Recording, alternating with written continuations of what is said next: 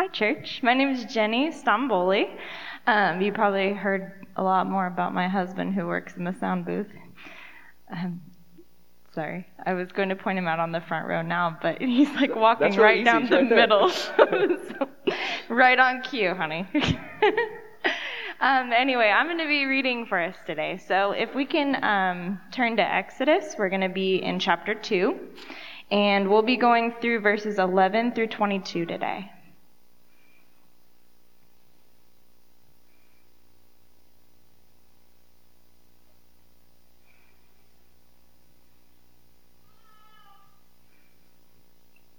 Okay. One day, when Moses had grown up, he went out to his people and looked on their burdens, and he saw an Egyptian beating a Hebrew, one of his people. He looked this way and that, and seeing no one, he struck down the Egyptian and hid him in the sand. When he went out the next day, behold, 2 Hebrews were struggling together. And he said to the man in the wrong, "Why do you strike your companion?" He answered, "Who made you a prince and a judge over us? Do you mean to kill me as you killed the Egyptian?" Then Moses was afraid and thought, "Surely the thing is known." When Pharaoh heard of it, he sought to kill Moses. But Moses fled from Pharaoh and stayed in the land of Midian. And he sat down by a well. Now the priest of Midian had 7 daughters, and they came and drew water and filled the troughs of water to water their father's flock. The shepherds came and drove them away, but Moses stood up and saved them and watered their flock. When they came home to their father Reuel, he said, "How is it that you have come home so soon today?" They said, "An Egyptian delivered us out of the hand of the shepherds and even drew water for us and watered the flock." He said to his daughters, "Then where is he? Why have you left the man? Call him that he may eat bread." And Moses was content to dwell with the man, and he gave Moses his daughter Zipporah. She gave birth to a son, and he called his name Gershom, for he said, "I have been a sojourner in a foreign land." All right. Thanks, Jenny. As I said last week, if you weren't here last week, I wanted to start reading the passages that we're going to be in, because there's a few times in Exodus we'll be in 2 or 3 verses, but there's sometimes we might read an entire chapter. I think later in Exodus we might even read a chapter or 2, or maybe even 3 at some point. And so I just want us to see the whole picture before we jump in. That being said, if you don't know me, my name's JT. I am one of the pastors here at Freshwater. So thankful that you're here today. So thankful that you're joining us for worship in this crazy time in our world. So just keep your place in Exodus. We'll get back there in a second. One of the things I always say when I'm up here at the beginning is if I haven't met you, I would love to meet you after the service. I'd love to get your name. I'd love to find out how you ended up here and answer any questions that you have. And I mean that. Like, this is a safe place to be wherever you are, right? This is a safe place to have whatever questions that you have. But I want to take that a little further today, because the world's crazy, right? And we're all struggling with different things. We're all trying to work through different things. We're all at different places mentally and emotionally and spiritually, and just trying to figure this thing out. And so one of the things I also say a lot is the church is meant to be a hospital for sinners, not a museum of saints. So a lot of times we come into church and we pretend like everything's okay, and people ask us how we're doing, and we say fine or good or yeah, hanging in there or whatever. But below the surface, there's usually something going on with almost all of us. And today I feel like God's got a message for us that we need to hear, and I want us to be able to hear it. So I want to start off a little bit different today. I just want to give you guys some time to pray. Because if we really believe this is a hospital for sinners, like Jesus says he's the great physician, right? He's not the great, I'm going to tell you all the things that you did wrong. He's the physician to bring healing.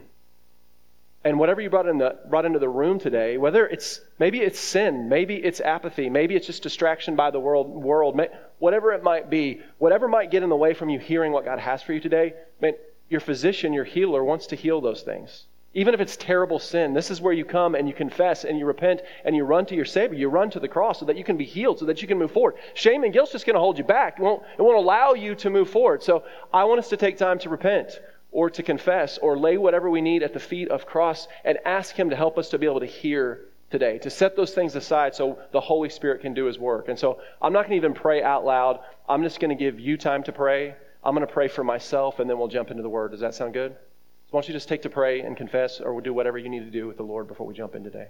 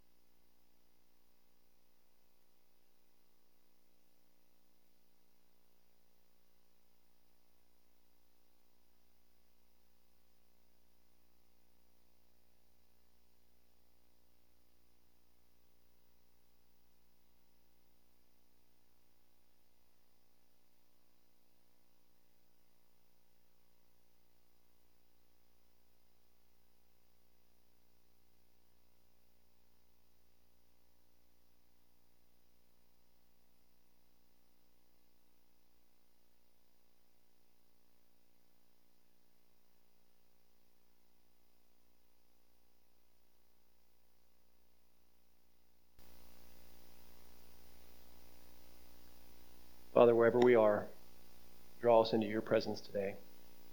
In Jesus' name we pray. Amen. All right. You guys ready to roll? All right. Well, who said let's roll? All right. Clayton's ready. All right, let's roll. Okay, so we've got a lot of new people in here. So I said, as many of you probably know, but some of you probably don't. Before I became the full-time pastor, in particular, at Freshwater, I was a pharmaceutical salesman. As the joke goes, people always tell other people, like, I sold drugs before I became a pastor, right? And that's what I did. I was in pharmaceutical sales. And here's the truth. I liked my job most of the time. Like, not everybody likes their job, but I didn't love it. But I liked my job well enough most of the time. And I say this humbly, and you'll find out why I'm saying this in a second. I say this humbly, but I was kind of a natural at it. Right? I was kind of a natural at it because when you find something that you're just naturally decent at, whether that's teaching or whether that's being a physical therapist or whether that's being a stay-at-home mom or being a nurse or building things for a living, whatever it is, if you find something that fits in your natural gift set, it just makes that job a little easier, doesn't it? It makes your ability to feel fulfilled in that job a little bit easier. Like, what if we all could find things that we're naturally gifted at and we operated in those things? Every job has its highs and lows, but if you're operating within your natural gift set, it just makes your job more fulfilling. And that's what I had with my job. But here's the thing, and you've probably heard, some of you have heard me say this before, as I got better and better at it, right? As I got more and more respect at my job over time, as I made more money, there was something inside of me that still felt like just something wasn't right. And it wasn't this like big glaring thing it wasn't like an alarm going off, but it just felt something inside of me was something that wasn't right. And I could never put my finger on it because I think what I mentioned before, a lot of people hate their jobs.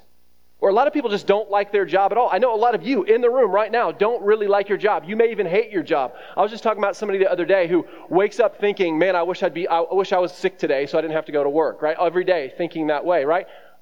Man, I'm sorry that you feel that way. I pray that you tell me, and I'll be praying that God finds something different for you. But that wasn't my case. I usually didn't wake up dreading my job. A lot of people wish they made more money. But the truth is, I made plenty of money to take care of my family and had a little bit left over. I didn't really care about making any more money than I had, yet I constantly had thoughts like, is this really what I should be doing? Is this what I'm meant for?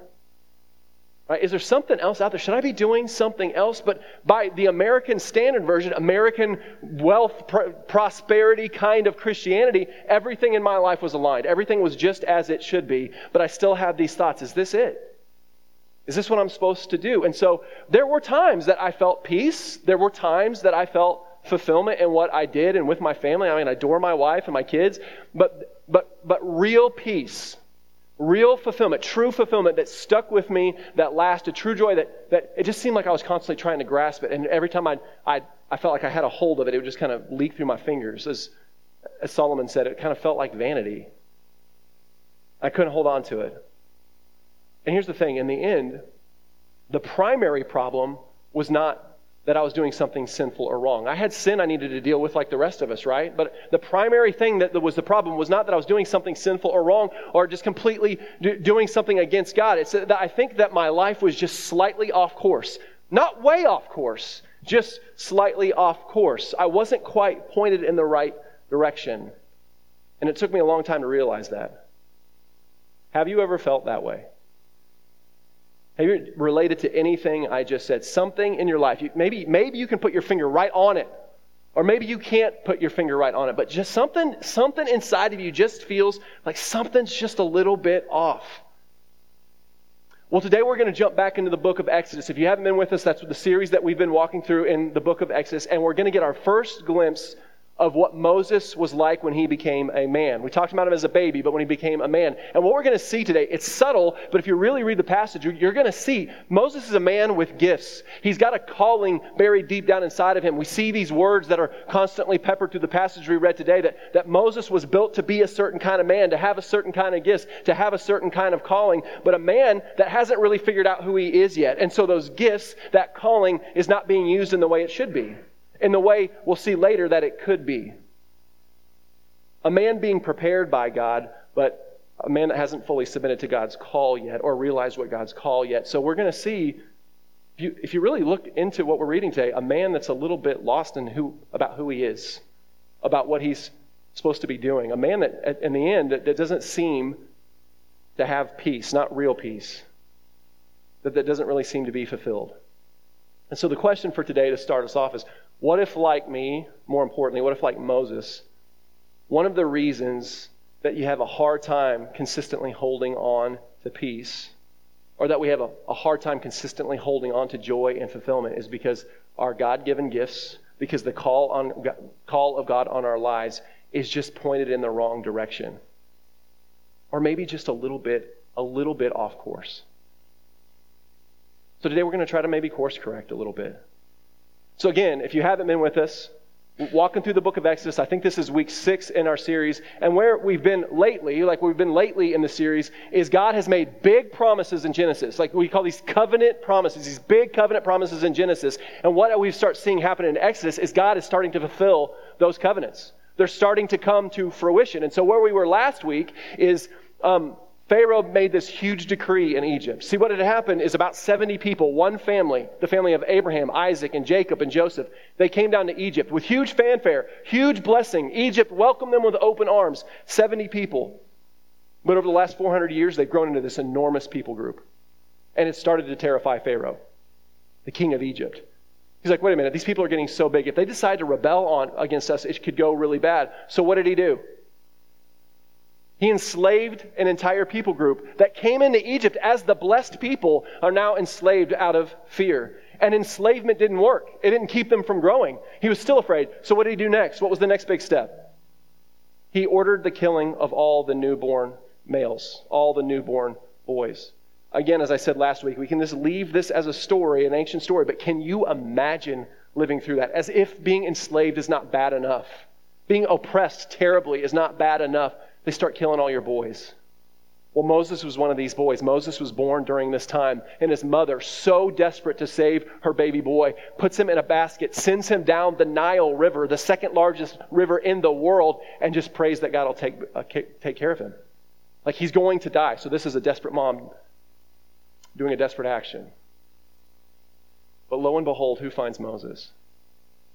The person that everyone would have least expected or wanted to find Moses, Pharaoh's own daughter, which should have meant certain death for him, yet it meant salvation. She and her ladies remember pull him out of the river. And she says, I'm going to adopt this child as my own, a Hebrew, the enslaved people.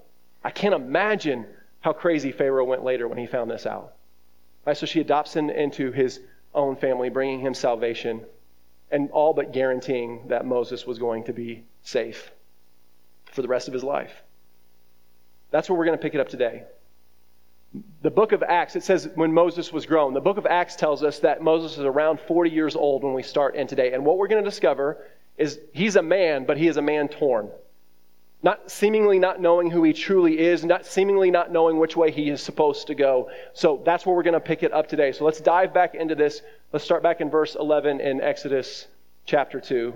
Exodus chapter 2, verse 11.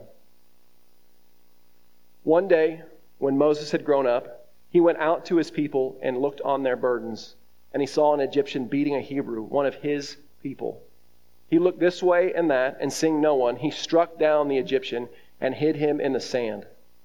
When he went out the next day, behold, 2 Hebrews were struggling together, and he said to the man in the wrong, why do you strike your companion? He answered, who made you a prince and judge over us? Do you mean to kill me as you killed the Egyptian? Then Moses was afraid and thought, surely the thing is known. When Pharaoh heard of it, he sought to kill Moses, but Moses fled from Pharaoh and stayed in the land of Midian, and he sat down by a well. So here's the thing with ancient writing.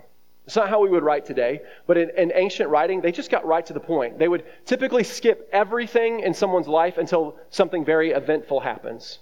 Do you notice what they did with Jesus' life? Have you ever paid attention? We know all about Jesus being born, right? All about his birth. We're going to celebrate at Christmas, the Advent. And then after Jesus' birth story, what do we hear about Jesus after that? Nothing until he's in his 30s. Like one story when he was around 12. One story of Jesus' entire 30 years. Isn't that crazy? Like the Savior of the universe, but this is how ancient writing worked. And this is how it worked with Moses. We get Moses' birth, just like we did with Jesus, and then all of a sudden they pick it up when he's 40 years old. And we see a man torn here. And the reason I say he's a man torn is Moses has been obviously raised by Egyptians. in the wealth and the safety and the privilege and the pleasure that came with being an Egyptian. Yet he sees the oppression of his birth people. And it says in the passage, his people. A way you could translate that in Hebrew is my brothers and sisters. And so Moses grows up as an Egyptian. He acts as an Egyptian. He's around Egyptians, but he still sees and knows that these are his people, and he feels convicted over it. He doesn't know what to do. And so Moses, in this moment, you can imagine if you were him, he's forced to face reality. He's forced to make a decision about who he really is. I think that's what this moment is really about. Not just that Moses murdered someone, which he did, and it's terrible. Right, in this moment, he had to choose. Am I really an Egyptian deep down, or am I a Hebrew deep down? And he couldn't stand the oppression anymore. And so he acted. Right? He acted. And in that moment, he chose his Hebrew side over his Egyptian side. A man torn chooses. I think it's in him. We see it later. Later in the passage, we see the words used, Moses saved, Moses delivered. I think there's something inside of Moses that wants to save people. There's a gift set. I think it's a calling of God that wants to deliver people. If you know the story, you know how that's going to play out later, right? There's something in Moses that longs for justice. And that came out in this moment. And it came out in a terrible way. Moses is a murderer. Look, it said he looked this way and that. It wasn't just all of a sudden, bang. Like he looked around to make sure nobody would catch him, murdered the guy, and then what did he do? Buried him in the sand. Right? But in this moment, he chose like this thing to save his people, to deliver his people, to see justice done, welled up inside of him, and he acted in a terrible way, but he acted. And a man that's been torn his whole life chose a side. And here's the thing. I think we see this. I think we see Moses murdering someone. We're like, geez, right? As I've said before, there are no heroes in the Bible other than God. If you're looking for somebody to be your hero, it better be Jesus, because otherwise you're going to be let down in this life or even in Scripture. But I think we're all Moses in this moment. Now, maybe you're not a murderer. Maybe you would never murder someone. But have you ever had a moment like this where something happened that you just couldn't handle and your passion just got ratcheted up all of a sudden? You're like, I've got to do something about this. Where someone said something or someone did something that you just couldn't stand, and so you said something or you did something in response that wasn't Christ-like at all, that was maybe just about as bad as the thing they did in the first time. They did in the first place. Have you ever been in that moment when you did something like that? You just shot off and you're like, what in the world have I done? Some of you introverts that never say anything, you don't get off the hook, right? Because people like me, I say stuff. I got to rein it in. But some of you have been in those moments too, and you didn't say anything, but inside of you, you wrote that person off. You were done with them. You pushed them aside. You're like, whatever it was, your response in your heart was not Christ-like either. And you held on to that in a way that God wouldn't have you to hold on to it. Like, listen, Moses did murder someone, right? But he responded to injustice. He responded to something terrible, and it doesn't excuse it in any way. He did not respond in a Christ-like, God-like way. But I think all of us at times have been like Moses. If you've been around for years, you've heard me tell this story before, but it's been a while.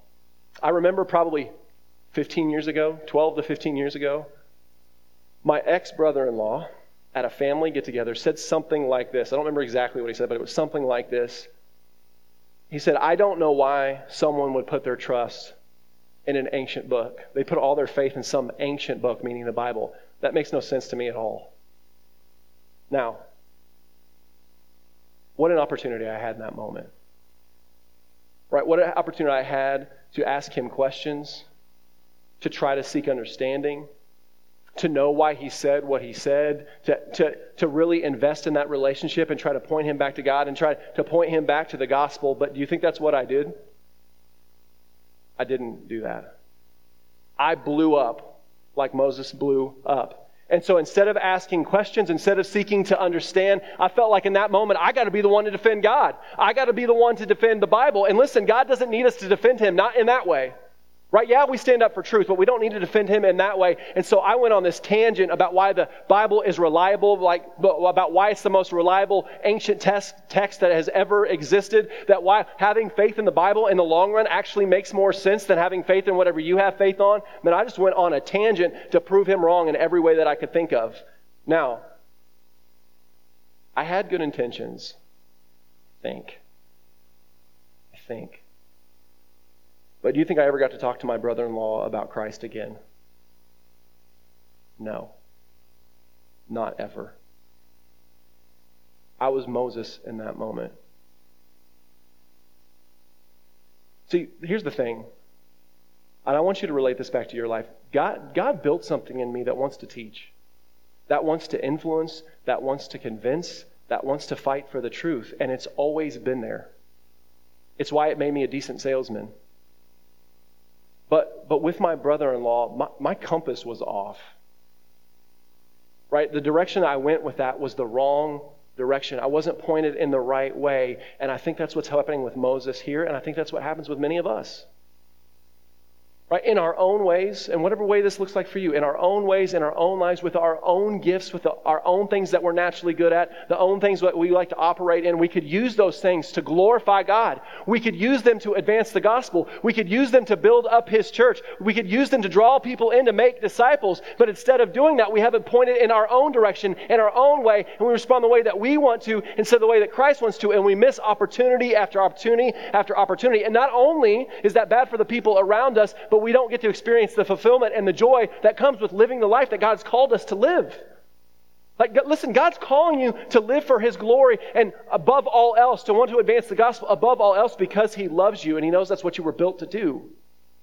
Yeah, use your gifts. Listen, you don't all need to be pastors. Use your gifts for your jobs, in your lives, for your families. I'm not saying we all need to serve the church full time, but man, I am saying I think some of us are using our gifts mostly for us on a day-to-day basis, and they're just pointed in the wrong direction when they should be primarily focused on God, and everything else should spill out of that. And Moses in this moment, man, maybe deep down he has a gift set to save, to deliver, to fight for justice, and those are good things, but man, was he off. When he murders a guy and buries him in the sand. And then we see kind of a sad moment. The next part of the story, there's going to be a little bit of conjecture. I'm going to fill in the gaps a little bit. So the parts that I fill in don't count as scripture. But here's what I think. I think when Moses went back and began talking with the Hebrews and he saw two of them fighting, right? And he intercedes and they're like, who are you to tell us? I think he thought he was going to come back and they were going to welcome him as like, oh man, he is one of us. Man, he's even a hero. Did you see what he did for us? Is that how they responded to him? Moses was an outsider to them.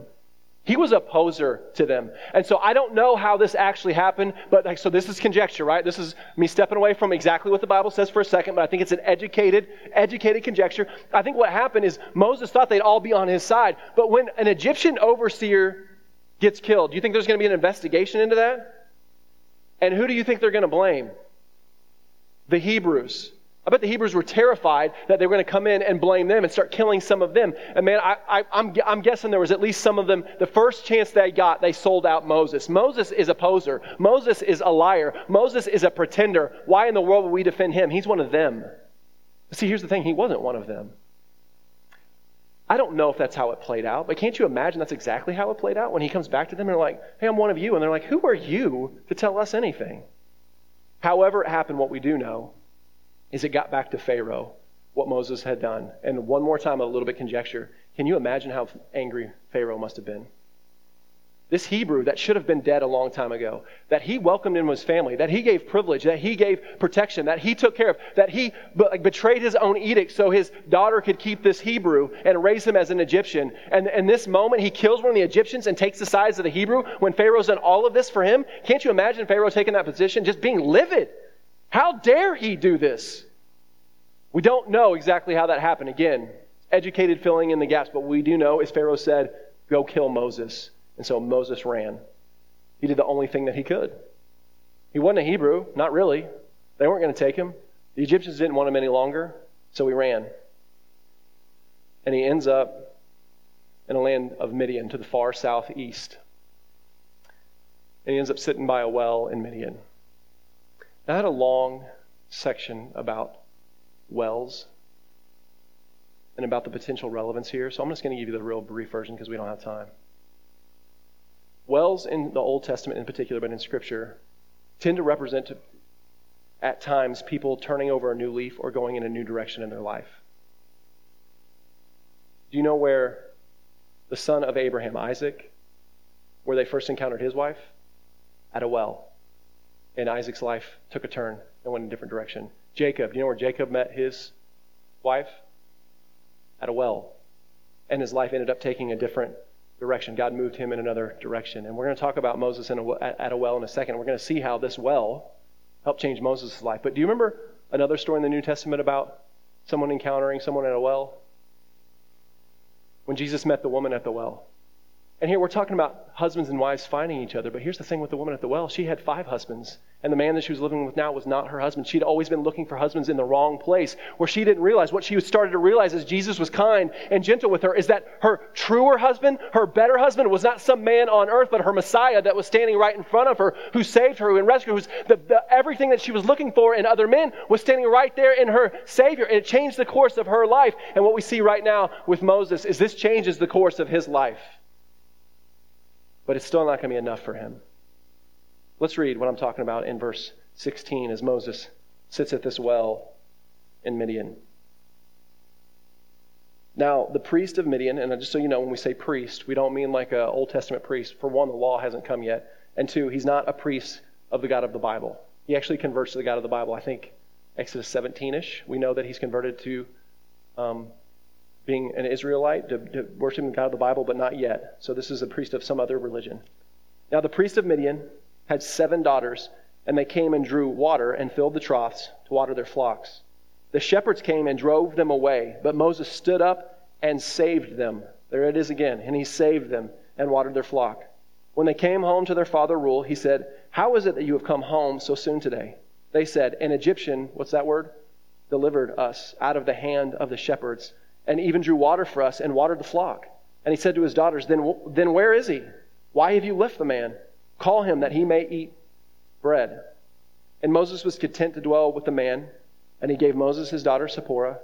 She gave birth to a son and called his name Gershom, for he said, "I have been a sojourner in a foreign land." I don't know if you noticed, but we actually learned a lot about Moses in this passage. Because if we just read the first half of this story, you could easily cast Moses off as like some hothead murderer with this huge temper. I mean, somebody just willing to kill someone if he doesn't get his way, right? Like you could paint Moses that way. But in this passage, it helps us give us a much more well-rounded picture of who this complicated guy is. We see once again that there's something in him that wants to save, that wants to deliver, which is what he did in this moment. Those are the words that were used.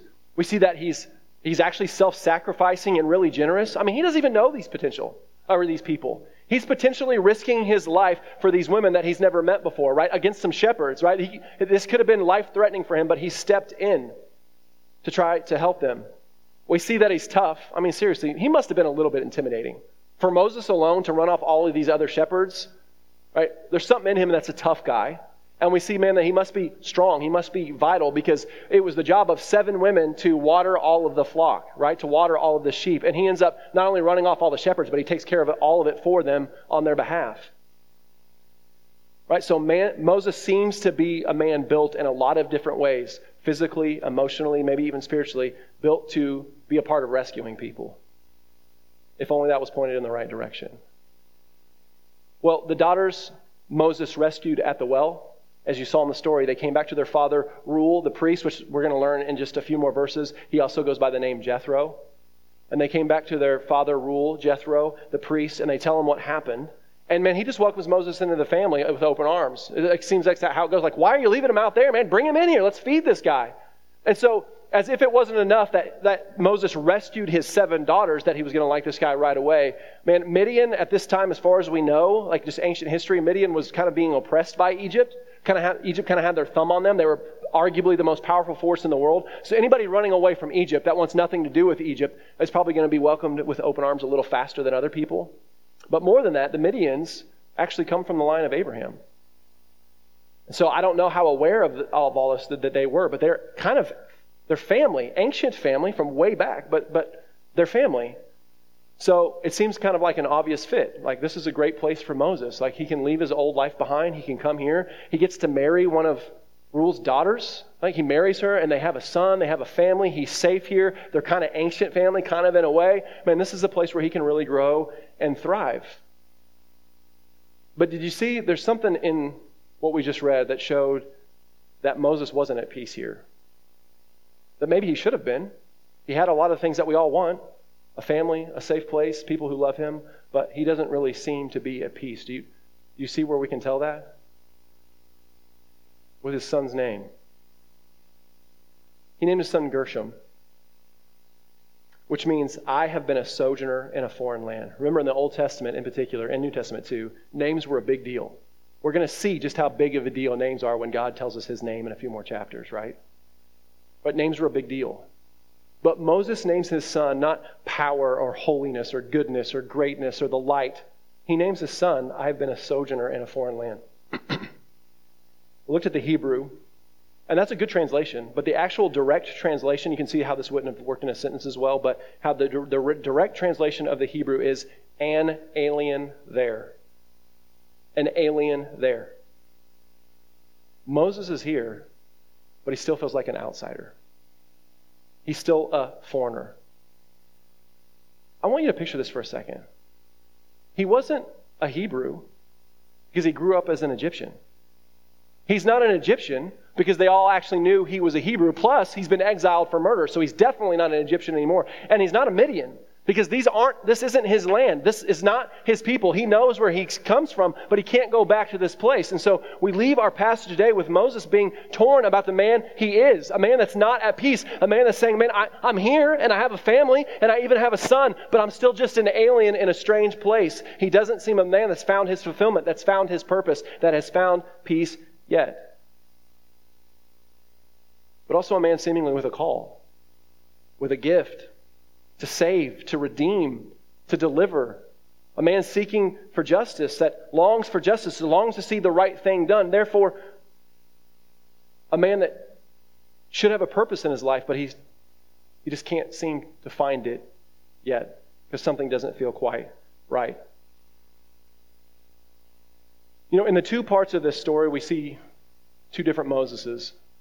And is that not the story of our lives too? If you look at different parts of our lives, we're still the same person, but we're also in a lot of ways we're a different person at the different phases of our life. And I think that's what we see with Moses. In the first half, we see a man rapidly changing, a man pursuing things in his own way instead of God's way. I mean, he murdered someone. That is not God's way, right? But a man that feels like something needs to be done, but he's going to do it in the way that he thinks it needs to be done.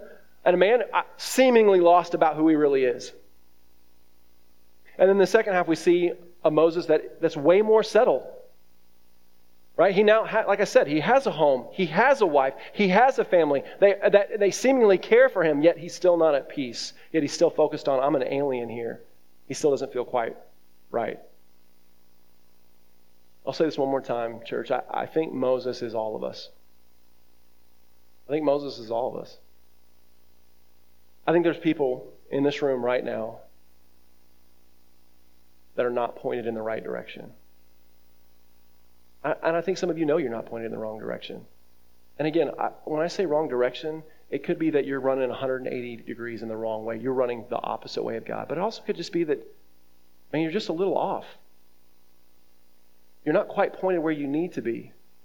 And I've used this illustration before, but if you're walking down a path, a straight path, and you just take a small little detour, at first it doesn't seem like a big deal. But if you walk that path long enough, you can end up miles and miles and miles away from when you first started, and you just deviated a little bit.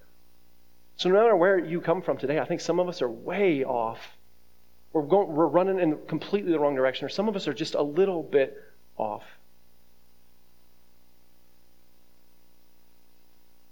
And for those of you that are a little bit off, man, you have gifts. You have talents. You have abilities. And hear me, if you're in this room and you're like, I don't know what my gifts are, I don't really have any gifts. Yeah, listen, if you are a believer in Jesus Christ, that's what I'm talking to right now. If you are a believer in Jesus Christ, if He is your Lord and Savior, Scripture promises it in the New Testament, the Holy Spirit has given you gifts. God has given you a purpose. You have talents. You have abilities. They're given to you. Do you know why the primary reason they're given to you? To glorify God and to build up His body, the church. That is the primary thing, to lift each other up. Not for you. Not for your job. And listen, it's okay to use your gifts at your job. It's okay to use your gifts for worldly things, but they're primarily given to you to glorify God and to lift up the body of the church so that we're all stronger, so that we can all go do the work that God has built us to do, so that we can find fulfillment and joy and wholeness in who we're meant to be. That's what those gifts are for. And you have, whether you can see it or not, you have those gifts. God's built them into you. He's built them into you. But you're either using them for sinful things, or hear me, it doesn't even have to be sinful things. It can just be a focus on worldly things. You're using how God built you, not primarily for Him, but primarily, this is bold, but I want you to hear it, primarily for you. Even if you're doing a job that you hate, but it keeps you from ever focusing on God, that's still you using your gifts primarily for you. Because you're focused on you. Because I've known people that have hated their jobs, but served God with a passion, and that hatred of their job was overridden by a joy in Jesus Christ. So instead of feeling, because of that, because you just pointed it in the wrong direction, you're not quite using them like God would have you use them for your sake, for the body of the church's sake, for the sake of His name. Man, it's hard for you to hold on to genuine peace. It's hard for you to consistently feel fulfilled. And I'm guessing for some of you, there is something buried inside of you, whether it's obvious or buried deep down inside, that knows there's just got to be something more. There's just got to be something more. I've seen this particularly during this time of COVID. And I know we're all sick of talking about this, but this is the reality that we're in. We've got to face this again and again and again. Because here's the thing. It has been so easy to remain isolated. It's been so easy to remain distanced from people. I don't mean 6 feet. I mean just away from people, distance from people, not engaging like we used to. It's been so easy, hear me, I say this in love, to be self-focused. Because whether you're wallowing by yourself in depression or you're just keeping everybody at a distance because it makes your life easier, that's still self-focused. And the worst thing that we can be is focused on ourselves. It leads to all kinds of damage. All kinds of damage. So we're self-focused. And we forget, some of us have forgotten that we are built to pour into others and have them pour into us. We are built for community. We are built to do this together. That is how God built us. And so, because of that, a lot of us are feeling the strain. Man, the strain emotionally, the strain mentally, the strain spiritually. Just trying to own us. And it's just, over time, it's not gotten better because you know what? It's gotten easier to stay away from people. It's gotten easier just to kind of push people to the side. It's gotten easier not to engage like we used to. And here's the thing. I've talked to so many people about this in the last 3 weeks. I've had to force myself to make sure I'm engaged and I'm pouring into people. I'm making those calls and I'm meeting with people for lunch and breakfast. Everything I can do to stay engaged. And here's the thing. Virtually every person I've talked to knows that it's a terrible thing for them. That's not good for them to disengage. Hear me, you know I've never been really big on you got to be at church every single week. I think you should be here every single week, but some churches just hammer you with that. That's never been me. But I've talked to so many people, like just where they are, that used to be at church every week, now show up once or twice a month. Why? Because they just got used to not being here. And then it becomes easier and easier not just to come. Or, hey, listen, it could be engaging with your family or engaging with friendships that you know are important, engaging with people that you know build you up. It's just gotten over time because we distance, just easier not to do it. And the crazy thing is, we know it's bad for us. Isn't it? This is something we talk about in life group all the time, isn't it, guys? We do the things that we know are not going to benefit us as a person, our soul, yet, and it may be terribly sinful things, or it may just be numbing out things. We know it's not good. Yet we still long for that thing we know is going to be detrimental to our soul. Welcome to the human condition. And COVID has just made all of those things so much easier to give into. So maybe God is calling some of you out of the place that you're in now, so that He can bring you into something different. Just like He did when He brought Moses out of Egypt, took him to that well and started a new path for his life. Maybe God today is trying to point you in the right direction. Again, because He loves you, and maybe because He wants more for you than you even want for yourself right now. But I think some of you are like the Midian Moses. Maybe not perfectly, but I think some of you in this room feel like that you're really trying to live the life that you're supposed to live. Right? You're striving. None of us are perfect, right? None of us do this perfectly, but you're striving to give your gifts and your talents for the sake of the Lord. You're striving to do the right thing. You're pursuing the right things, yet there's this unease, there's this unquietness inside of you that there should be something different, right? It should be a little different than it is right now. And I don't think that Moses felt this way in Midian, like I'm just an alien here, like he didn't have peace. I don't think it's because Moses was necessarily doing the wrong thing. I think it's because God was preparing him for something more. And for Moses' time in Midian, what God was telling him was, wait. Wait. If you know the rest of the story, God has huge things for Moses. But Moses had to wait and wait and wait, just like his ancestor Abraham after God promised him a son, and he waited 10 years, and then he waited 20 years. And he came back to God like, God, where are you? You said you promised me a son, but it's been 2 decades, and I'm an old man, and I still don't have a son. But what did God say to him? I keep my promises, and I love you. Wait. I think God's telling some of you to wait. So my question for you is, you think like maybe this is you. I am trying to pursue the Lord. I am trying to give my gifts and talents primarily to Him, but it's not, your life's not where you feel like it should be. There's still something in. Let me ask you, how well do you wait? Not the American mentality, I'll tell you that. How well do you wait on the Lord? How do you do in those times when God is calling you to patience? Times when He's simply asking you, like, this is a simple request. Wait. You know, just this week I had a conversation with a guy in our church about this. And he kept thinking that things were going to work out at his job. And here's the thing. He thought they would work out. I'll even go this far. It felt like they should have worked out. Like that's just how it was supposed to go. And tons of stress and tons of toil and tons of prayer and tons of wondering went into this thing, right? And it was going to work out. It should have worked out. But I'll tell you what, it didn't work out. It didn't work out the way it was supposed to. And it was so much time. It was so much waiting. And in the end, I think there was times that he just felt like God wasn't really listening. He knew that He was, but it felt like God wasn't really listening. At times, it just felt like it wasn't fair. And honestly, it seemed like that to me at times. Like I was praying and praying and praying and praying, and it just didn't work out like it was supposed to work out. Supposed to, right? It almost didn't seem fair. It just didn't hardly seem to make sense. But we kept talking about maybe it's just time to wait. But man, waiting's hard when you know things need to change. Listen, not that you just know they need to change. You actually need them to change. You don't just want them to change. You need them to change. Yet God's response is, wait. And you know what? Lo and behold, when he was least expecting it, out of nowhere, God provided a job out of the blue. It just fell in his lap at a time when it almost felt like we were giving up, right? A job where he's going to make more money, a job where he's going to have way more flexibility to pour into other people, to do the ministry that God's called him to do, right? To help lift up his body of the church, to use his gifts, and more time to pour and invest in his family. God was there. God was telling him the way. God was present among him the whole time. But it's hard to wait.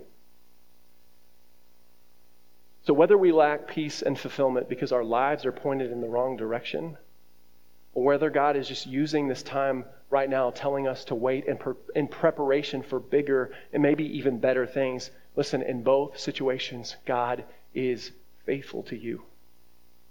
Even if you're completely blowing it, God is faithful to you, believer.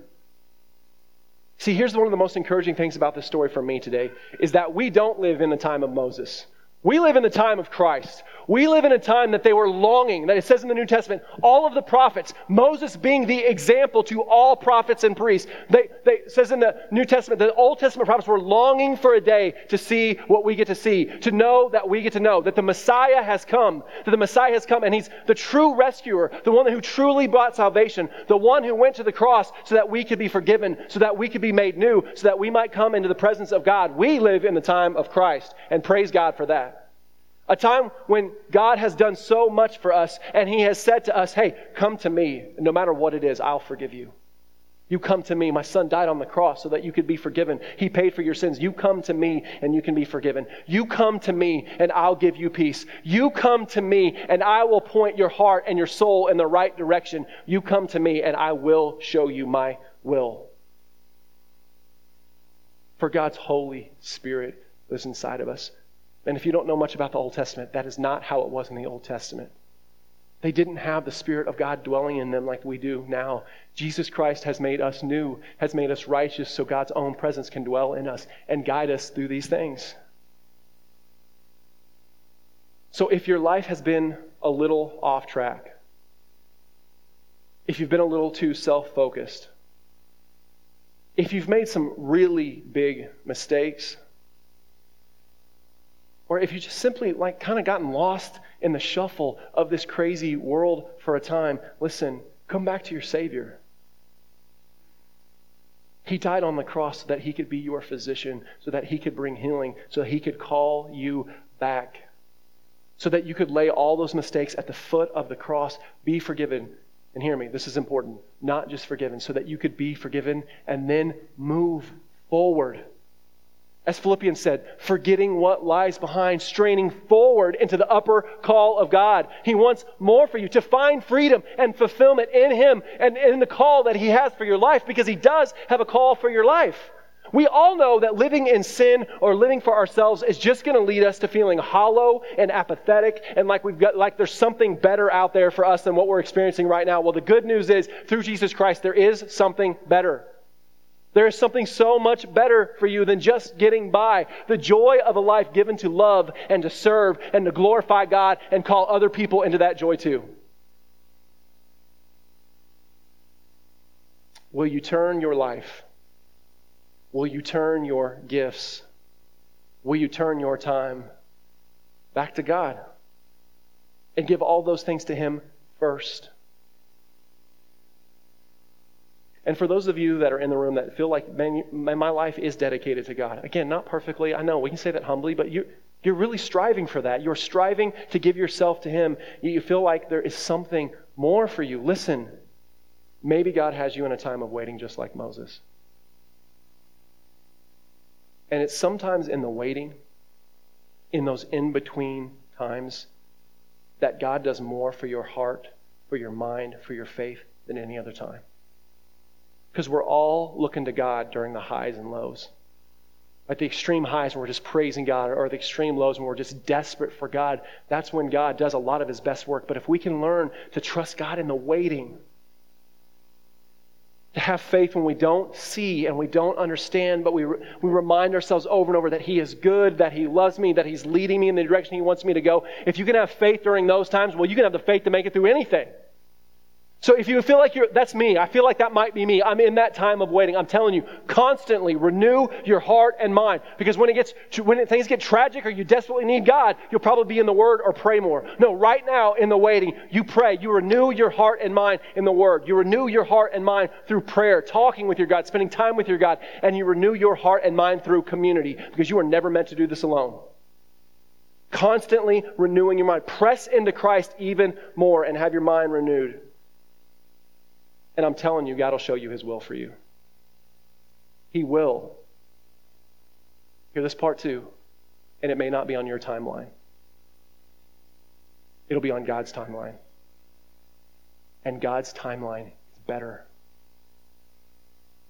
You don't see what He sees. His timeline is better, so you wait. Because maybe like Moses, God has things for you that you have no idea, that you couldn't even fathom around the corner for you. But He's teaching you how to trust Him in the time of waiting, so you'll be prepared for your faith to be built and strong in what He has for you in the future. As I've said before, as I said at the beginning, never did I think I was going to be a pastor.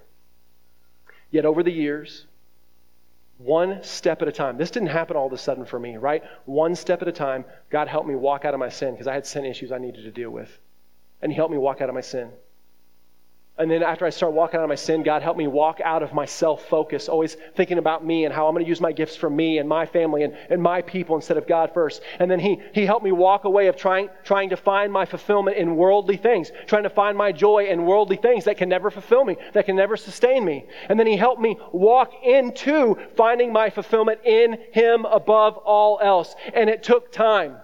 And it took me patiently waiting, but God pointed me in the right direction, and then He showed me where I could use all of my gifts for the sake of His name, for the sake of His church, for the sake of my community. And I'm telling you, there is so much joy there. I think you can see the joy that I have in the Lord, and that has nothing to do with me bragging. You can see that this is real for me. I walked away from, in a lot of ways, a very minor version of the American dream, and this is better. This is real joy. This is real fulfillment. And yes, I have highs and lows like everybody else, but Jesus is with me because I live primarily for Him. I do. I say that humbly because I was doing it wrong and God changed everything. It is because of Jesus that I'm pursuing Him more than first thing and primarily in my life. Not because of me. And there's more joy than I've ever had in my whole life. Listen, God's not calling all of you to be pastors. He's not calling all of you to be full-time church employees, but God does have a role for you. A role to bring Him glory. A role to advance the gospel. A role to lift up His bride, the church who Jesus calls the hope of the world in Christ. But He uses us. We are His hands and feet. We are the hope of the world, church, in Christ through the power of the Holy Spirit by the plan of the Father. God has a role for you that will bring you lasting joy and hope and fulfillment. I don't mean everything's going to be perfect. But through the highs and the lows, through the good and the bad, you will have something you can hold on to. And you won't have to constantly think there's got to be something more. Because you'll know that Jesus is the more that you can't get enough of. So where do you need to turn to Him, church? What do you need to lay down before your Savior, church? Where in your life do you need to talk to God and ask Him to help you to wait and then show you what He has for you down the road? The real question today is where and with what in your life you need to fully submit to Christ so that you can turn and go. So that you can turn and go. Where do you need to be turned from being pointed in the wrong direction to be pointed squarely back on Christ? So as the worship team comes up and starts to play, here's what I want to do today.